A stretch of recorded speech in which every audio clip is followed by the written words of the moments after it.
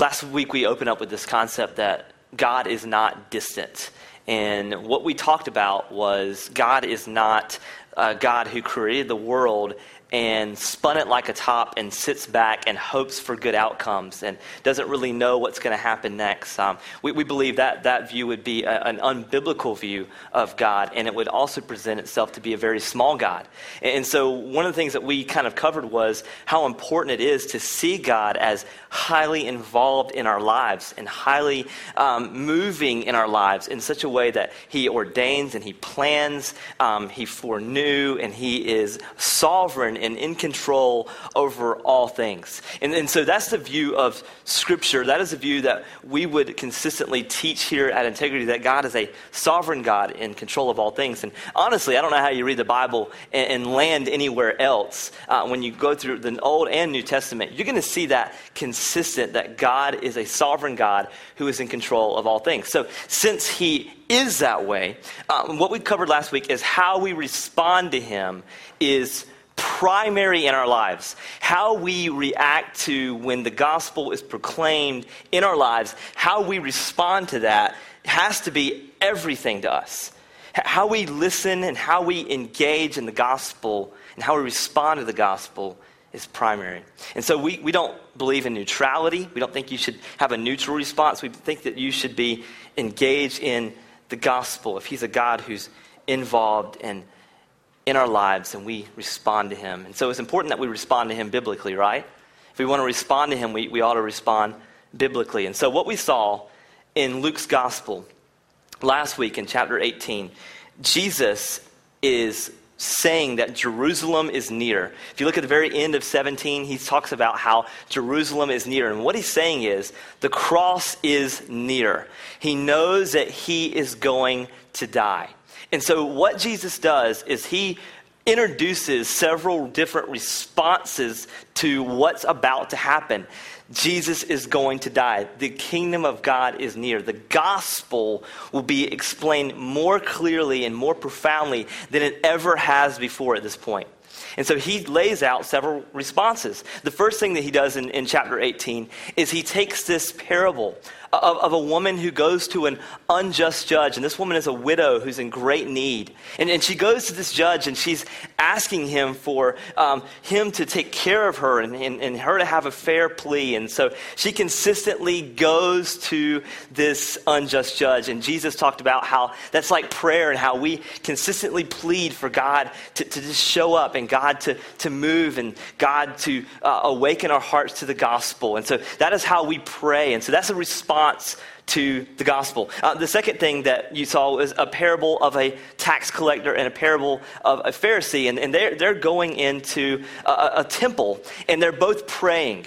And one of the things that you saw in the two different types of prayers, one, the Pharisee was thankful that he's not like other men.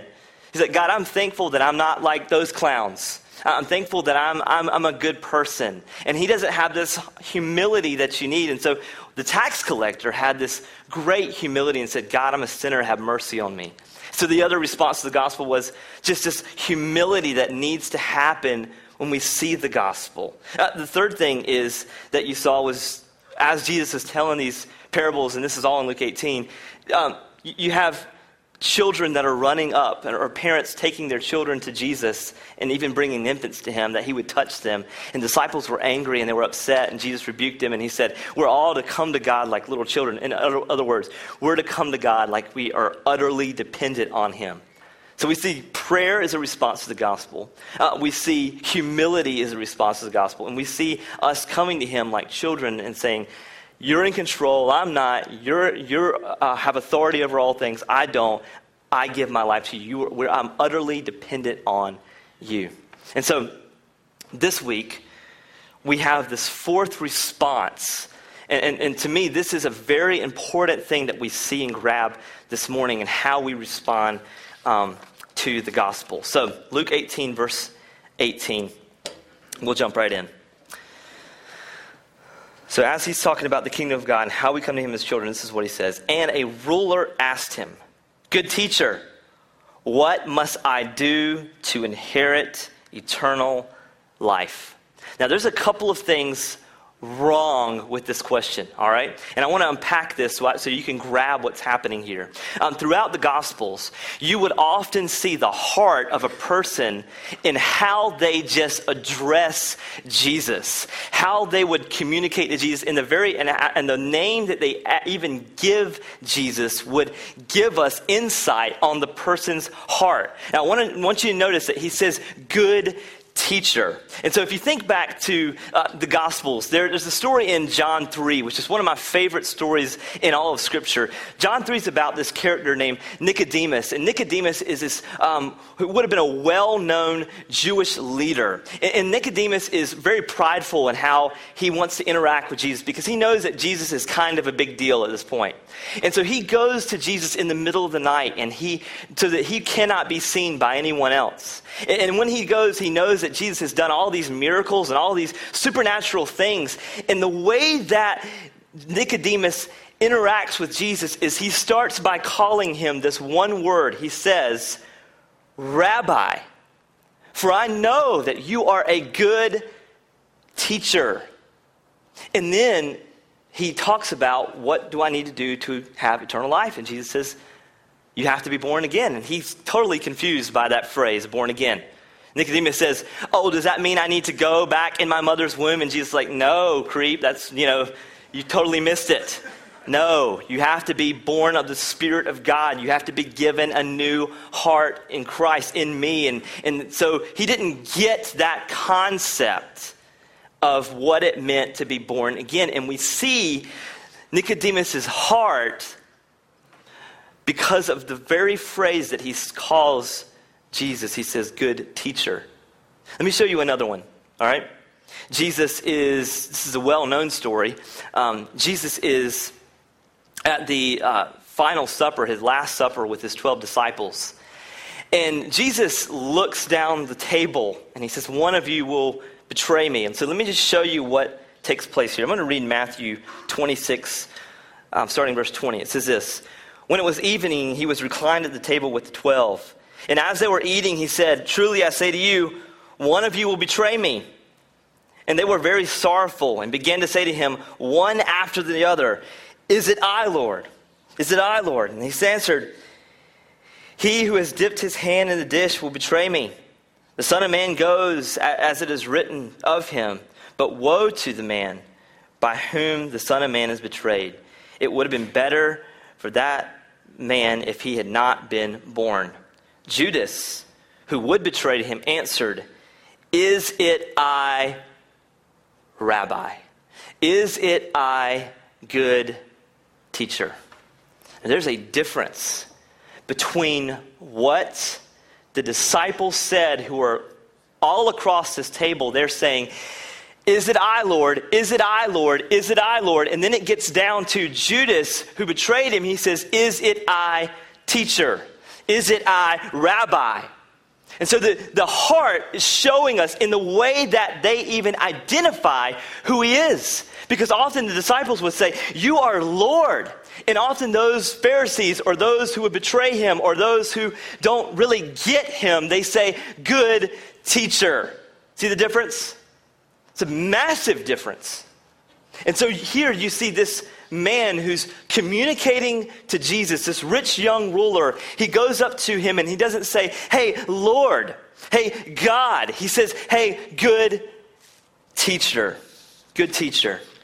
what must I do to inherit the kingdom of God? And so you have to see him as Lord and not just good teacher. And by the way, if he's not Lord, he is a horrific teacher. He's cruel and sick if he's not Lord, because everything he taught was about him being Lord. I and the Father are one. I am one with the Father. All that is his is mine. He's constantly bringing truth to himself and saying, I am the way, the truth, and life. No one comes into the Father except through me. He's pointing himself as I am God. That is why he was crucified. It wasn't because he was just a good guy. He was crucified because he said, I am God. And so if you can't You can't take these apart. He's either he's either Lord or he is a complete liar. He is a false teacher. So you can't call him good teacher and not call him Lord. And so what you see in someone who just says that, they just don't get him. Their heart is not engaged into who he really is. You have to see him as Lord. And so you see this rich young ruler right out of the gate. His heart is revealed in the way that he addresses Jesus. The second thing he says, what must I do to inherit eternal life? In other words, he's saying, what is the secret prayer that I need to pray to inherit eternal life? What religious pilgrimage must I take to inherit eternal life? Which church or synagogue or temple should I attend to inherit eternal life? Who do I need to write the paycheck out to in order to inherit eternal life? And so you have this rich young ruler who would have had so many things at his disposal and would have been able to snap his fingers and get what he wants. And he's asking Jesus, what must I do? And this is a foundational problem in understanding the gospel, because he thinks the gospel is about doing. And if you hear anything that we ever say every single week at Integrity, the gospel is not about doing. It's not. If you think the gospel is about what must I do, you've missed the gospel. It's not about that. But see, this guy thinks this is it. And so what Jesus does is he goes right after this guy's heart. This is what he says, verse 19. And Jesus said to him, why do you call me good? No one is good except God alone. Now, when you read that, it seems as if Jesus is just contradicting what I just said about him not being one with God. What he is actually doing here, Jesus is not disclaiming that. Rather, he is going after this man's heart. He knew that this man had a flippant way of viewing him. He knew this man's heart. He did not see Jesus as God. And so what he's saying is, God is the only one that is good. God is your standard for goodness. He is your standard. And so I think this is where every person needs to land if we really want to grab the gospel. When I share the gospel, I always try to start with creation. God created the world. God is sovereign over all things. He's the author and the finisher of our faith. He's the Alpha. He's the Omega. And then I go to the fall, which basically lands of everyone is not good. All right? That's it. That's a foundational piece of grabbing and understanding the gospel. You are not good. From your very birth, you're not good. You have in Ecclesiastes, Solomon, who's one of the most wealthiest, wisest people on the face of the earth. He has hundreds of wives and hundreds of concubines and hundreds of houses for his wives and concubines.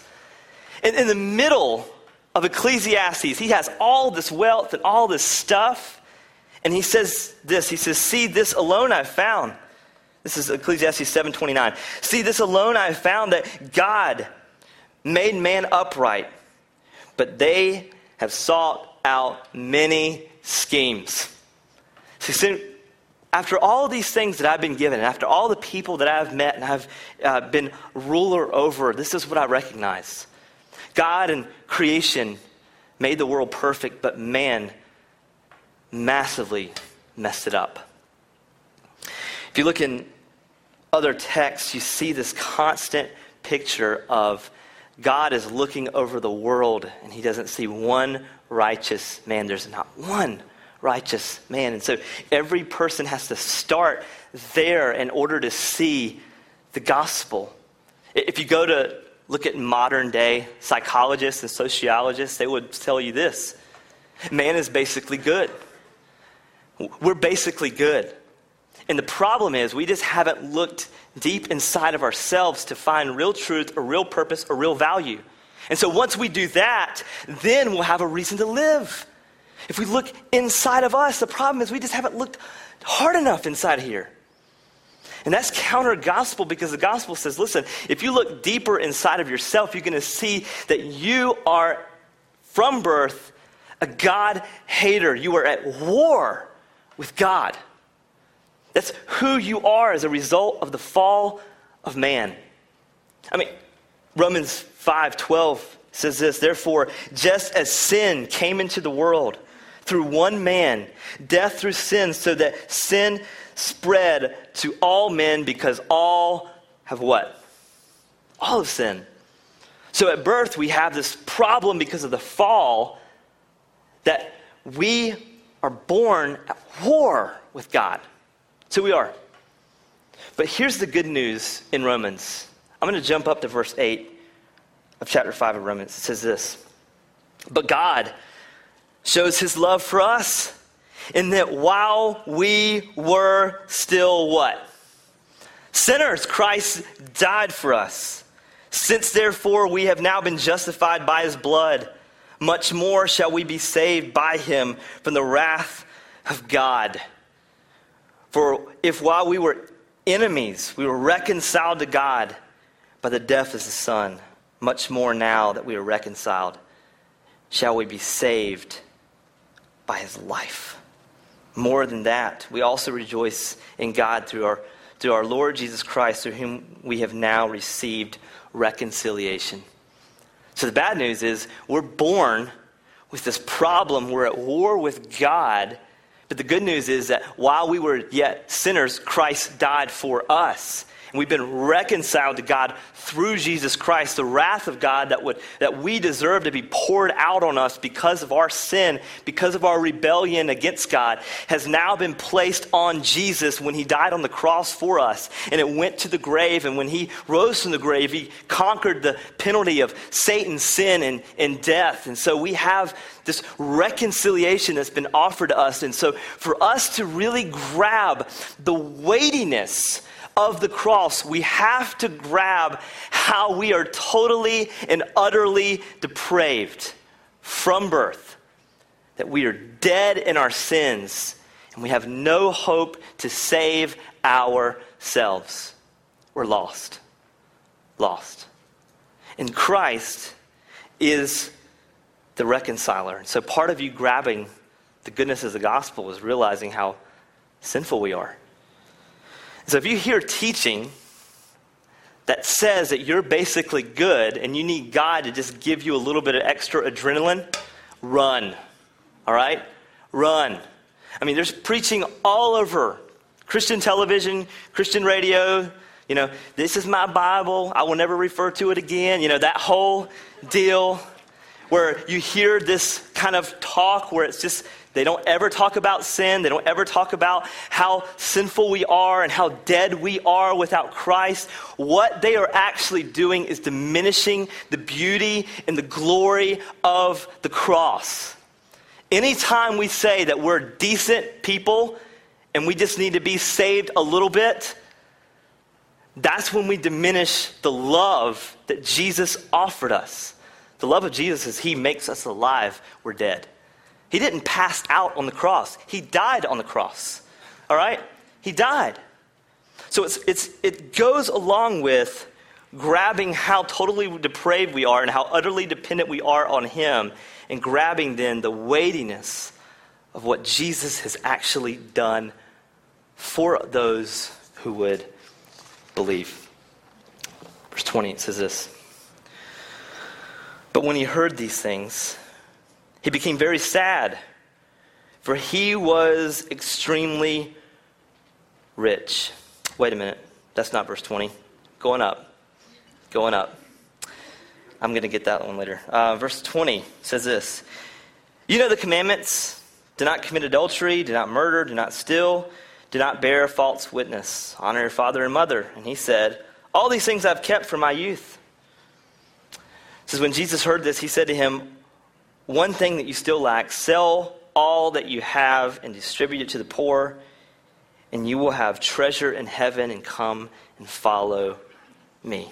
Now, if you listen to this guy, it's very obvious here what he's saying. He's saying, I have followed the law.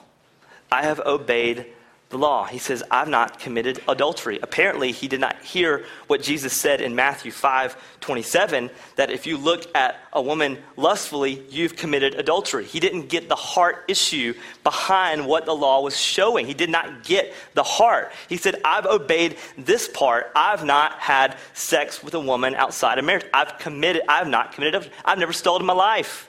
I've obeyed all of the law, and I've always done it. I've done it since my youth. I've stayed with it. But it's very interesting to me that if he's done that, then why in the world is he asking Jesus this question? It's because he knows that there is something lacking in the law. He knows that it will not sustain him. It will not give him eternal life. He needs something more, and he did not realize that this was a heart issue. And Jesus tells him, sell all you have. That's what you lack. Sell all that you have. Now, this is not a blanket statement for every single Christian, all right? He's not saying this as a blanket statement. If you want to get to heaven, sell all that you have, give all your money to the poor. And I know this because in the very next chapter, when Jesus addresses Zacchaeus is a wee little man with C, climbed up in the sycamore tree. That guy, he talks to Zacchaeus, who is also a wealthy man. And what he does with Zacchaeus, he says, sell half of what you have and give it to the poor. So this can't be a blanket statement that we can say across the board, he wants every single person to sell all that you have, and that is how you gain access to the eternal life. No, he's speaking directly to this particular man's heart, and this particular man, listen to this, his idol. What he loves more than everything else. This is what he is attacking. Jesus is not dogging rich people here. I feel so bad for people who are wealthy who come to church and when they read through scripture and it's like, rich people suck, and then they have to go in the parking lot and they go, beep, beep, with their BMW and they're like, oh, I hope no one saw me, and it's just a kind of an awkward deal. It's not that. It's not that. It's not that God hates rich people. It's not that God loves poor people. It's not that. Let me show you why it's this way. Look in verse 23. He says this, but when he heard these things, he became very sad, for he was extremely rich. Jesus, seeing that he had become sad, said, how difficult is it for those who have wealth to enter the kingdom of God? For it is easier for a camel to go to the eye of a needle than for a rich person to enter the kingdom of God. You may have heard it said that the eye of the camel and the needle and that whole story is like there's actually a gate in Jerusalem that is the eye, and its camel had to get down on its knees to get through. Listen, that analogy, that story that people say is not true. It's not a biblical. You cannot find that anywhere in Scripture, okay? It's not historically accurate. What he's saying is this, exactly the way that we would interpret it today. It is impossible for this large mammoth creature to get through this tiny, tiny, almost microscopic hole. That is what he's saying. He's saying it is very, very, very, it's impossible. That's what he's saying. It's impossible for this to happen. And so he didn't just say rich people don't get to heaven, which, by the way, is good news because we're rich, because we live in America. Seriously. And we're one of the richest countries in the world. If you would have brought the rich man and the rich young ruler and you would have brought him to today and you asked him to come into your home, he would be blown away at all of the amenities that you have. Hey, let's watch Netflix. What's Netflix? Oh, it's like you can watch millions of movies by doing nothing. You can watch 24 all seasons. You don't have to go rent it. I want food. Oh, that's no problem. We can get a high school student to bring us pizza. What's pizza? It's just tons and tons of stuff on one round thing, and it's amazing. And then, well, you're bored? Well, let's go drive somewhere. We got to go to bed. It's getting dark. Well, we have electricity. We can have lights. We can stay up all night. We can play Xbox. We can play Wii. If you don't even have to play real tennis, we can play fake tennis. Like, you have all of these things here at our access. By doing in one spot, we can do so many things. And he would be, what? Doesn't make any sense. Yes, because we're crazy rich. And one of our biggest problems is gluttony. We have so much food that we can consume all day long. That's a problem. We have that much food that we can do that. I'm one of the problems, right? I'm one of the problems. And so he's going after this issue and saying, listen, it's hard for a rich person because rich people have idols. So there's rich people in the Bible that love Jesus. You have Lydia, who Apostle Paul starts his church in Philippi. One of his first people in the core group was a wealthy woman. I prayed for years for a wealthy woman to show up in our church, and it still hasn't happened. But that would be a generous giver. And this is how Paul plants the church. He gets this wealthy woman in the fashion industry. She's like Meryl Streep in Devil Wears Prada, and she's, supporting this church. And so it's not that God hates. Actually, God uses rich people for his glory. But what he's going after, again, is the heart.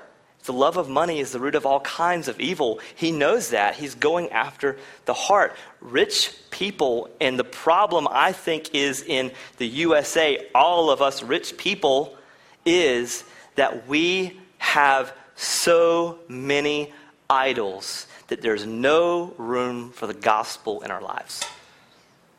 And Jesus is attacking this.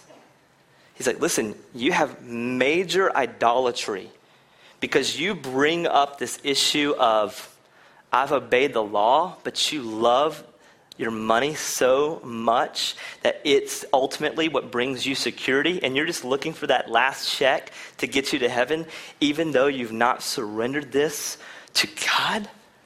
That's idolatry. I think sometimes we think idols are like bad things, but idols are not so much bad things. Idols can be good things that become God things, which make them bad things, because we love those things more than we love God. And this is what Jesus is going after. You love this more than you love the kingdom of God and eternal life. And so Jesus lays this out. It actually says, Matthew's gospel says that he became sad. And Luke's gospel says he became sad. Matthew's gospel actually says that he became sad and he walked away. He walked away. I don't want to hear that. I don't want to hear where I have to kill my idol to come to you. I want to know that I can love this as equal as I love you, or love this as more and still keep you around. That's not how that works. That's not how you have a relationship with God. You don't keep an idol and love it more than you love him. He's attacking his idolatry. Very key that you see that. Look at how the disciples respond. It says this, verse 26. Those who heard it said, then who can be saved? It's ironic what Matthew says about it. Matthew 19, it says this. When the disciples heard this, they were greatly astonished.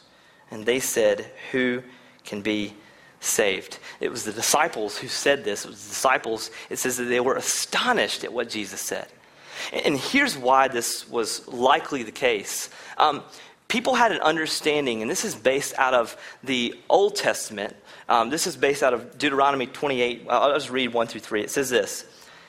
He's talking to Israel here. It says, if you faithfully obey the voice of the Lord your God, being careful to do all of his commandments that I command you today, the Lord your God will set you high above all nations. And all these blessings shall come upon you and overtake you if you obey the voice of the Lord your God. So he's saying, listen, if you do what I say, I am going to bless you. I am going to make you wealthy. I am going to make you healthy. And this is what the disciples heard and understood, because this was in the law. If you do this, then I will do this. I will follow through with this promise. And it's applied to the Israelites. And so they understood this concept of, if I obey you, then you are going to respond in this way. You're going to do these things for me. And so you cannot read the Bible like that, Because we're in a new covenant. We're with Christ now. And so our response to him is like, he doesn't do things because we do them, because we've done nothing. He's done all the work. When Jesus died on the cross, he said, it's finished, it's done. He died in our place for our sins, and he conquered the penalty of our sin. And so it's all through Jesus. Everything's through Jesus now. So he doesn't react to our obedience in that way. There's consequences to sin. There's joy in obedience. But it's not as if you go to church every Sunday for the next 6 months, your bank account will be full. That is not true. If you go to this Bible study, you are going to marry a super sweet gal who loves Jesus. It's not true. It's not true. If you take communion and if you pray, you will never have suffering in your life. Not true. Here's why that's not true. The rest of the Bible. I mean, you look at disciples, and as soon as they follow Jesus, everything goes wrong for them. Everything. I mean, I could give you lists of all the people who were so devoted to the gospel after Christ's ascension. They all died because they were all killed. All of them. There's one who wasn't. I think he was boiled until his skin almost melted off. So except for him. So it doesn't go well. It's not how this works. It's not if I do this, then you'll do this. And so here's what happens. When we interpret the Bible this way, if we look at the Bible this way, we start to personalize it in this way. Like, if I do this, then God will do this. Right now, for example, with July 1st, July 4th, celebrating July 4th, right now, in Greenville, I can make it that specific. A pastor is going through 2 Chronicles 7:14.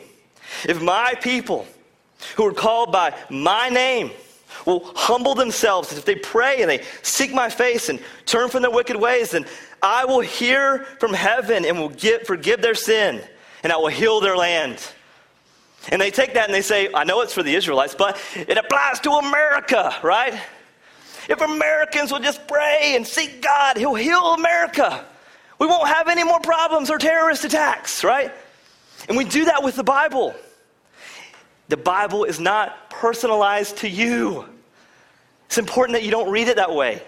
He's not saying if we humble ourselves, and then the Lee Greenwood song comes on, you know, after that, right? Got it? Patriotic song? Okay. Detroit down to Houston. And so we do that with the Bible, and we think everything in the Bible is about us. He's talking to the Israelites, and the way that the disciples even understood how the kingdom of God works was through the lenses of the old covenant. And they thought, you know what? If I do these good things, then God is going to give me health. If I do these good things, God is going to give me wealth. And what Jesus is saying, no. Actually, I want you to sell your possessions for the sake of the gospel so that you can make much of me. And that is how you will inherit eternal life. You give him everything. And the disciples were going, what? Well, that doesn't make sense. So he's breaking through the idolatry. And this is one of my grave concerns with the prosperity gospel, saying that the main purpose of God saving you is so that he can make you healthy and wealthy. I can't think of anything that's more counter-biblical than that idea. Because you don't see it anywhere else in the Bible, they try to play on words like this. He's going to heal you if you do this thing. No, to the new covenant, through Christ, he wants everything. And here's the thing about Christ that's so unbelievable. And this is what we'll see in verse 27 through 30. Let's just grab that. It says, but he said, what is impossible with men is impossible with God. In other words, man cannot save himself through good works and riches. Only God can penetrate the heart of a man. And then he says this, and Peter said, see, we have left our homes and followed you. And he said to them, truly I say to you, there is none who's left his house or his wives, or his brothers, or his parents, or his children for the sake of the kingdom of God, who will not receive many times more in this time and in the age to come in eternal life. And what he's describing here to his disciples and what Jesus wants us to hear today is this idea that Christ is bigger than your stuff. He is to be treasured above all things. And so what it looks like is this. If you receive him and you know him, and you've repented and you believe in the gospel, that means you're open-handed with everything that this world has to offer you. So you're not after health and wealth. You're after him. And what that means is this. If you're after him and you're chasing him and he's stirring your affections and you love him above all things, that means when your health fails, you will glorify him in your sickness. That when your money starts to die down, you will glorify him in your poverty. That means if you get a raise, you will glorify him in your wealth. Because he's better than all of those things. He's like, they will receive rewards in this age to come. He's saying, Christ is better. I am better, is what he's saying. And so this is the beauty of the gospel. Nothing excites me more than to read books like Tortured for Christ by Richard Wurmbrand, one of the great missionaries of our time. And he goes overseas in Romania and he's persecuted and beaten horribly in every sense of the way.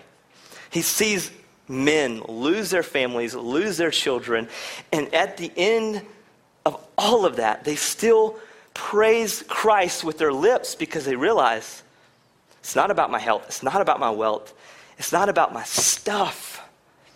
It's about me finding hope and longing and love and purpose and everything under one name, under one person, and that person is Jesus. So if you're trying to find joy in idolatry, it's not that God is this kind of killjoy who just wants to take you away from the things that you like. It's that God knows that he's better, and so he wants you to kill and fight your idols because he's better than those things. He knows that those things will not sustain you. They will not sustain you. So man, I'm not after your happiness. Happiness can come with the things that God brings in our lives and the little enjoyments that we have, but they will not sustain us. Joy in Christ is the only thing that will sustain you, specifically when you face trials, tribulations, and great suffering. And so, here's a response that Jesus wants from us when we are confronted with the gospel, that our reaction would not be, what must I do? But it will be us recognizing what Christ has already done. That we've been bought with a price, and that our response to him is, God, I'm nothing, you're everything, I have nothing, it's all yours. Here's my life. Take it. It's yours. And so if you're trying to earn your salvation, you will never find it. If you have met Jesus and you've repented of your sins and you believe in the gospel, you're set free. That means you don't have to keep working to earn it. When God looks at you, he sees what Jesus has already done, and when he sees that Jesus has already done, it's finished. It's done. So you don't have to keep earning it, but you are going to obey because the Spirit of God lives in you and he's always bringing you to Christ. If you are a person who's got idols that you are afraid to give over to him, I just want to challenge you this morning. You might be in the status of the rich young ruler who does not want to give it up. And only the Spirit of God could allow you to even fight that. So that's my prayer this morning. Maybe if you're not even a believer and you just love the things of the world more than you love God, and maybe the Spirit of God just needs to break you this morning. And maybe the word here is penetrating your heart and challenging you. I just want to call you to respond to him this morning. If you're a believer and you just keep fighting with that same idol, maybe that's something that you just have to confess and deal with and say, listen, I've got this major idolatry in my life that I just don't want to give up, but I know it's just keeping me from growing in the gospel in the way that I know that God wants me to. And so, are you the one who's looking at God in the way of saying, you're just a good teacher, thanks for this good little message? Or do you actually look at him in the way that his disciples did and they called him Lord? If he's Savior, he's Lord. Those two things are not to be separated. If Jesus saves you, that means he's Lord over your life. He controls your life. He grows you in the gospel. And if you don't see that in your life, he's not your Lord. He's just a good teacher. So what you need to do is say, God, I plead with you to become my Lord and my Savior. God, save me from my sin. You repent and you believe in the gospel. It's the attitude of your heart pleading with God to save you.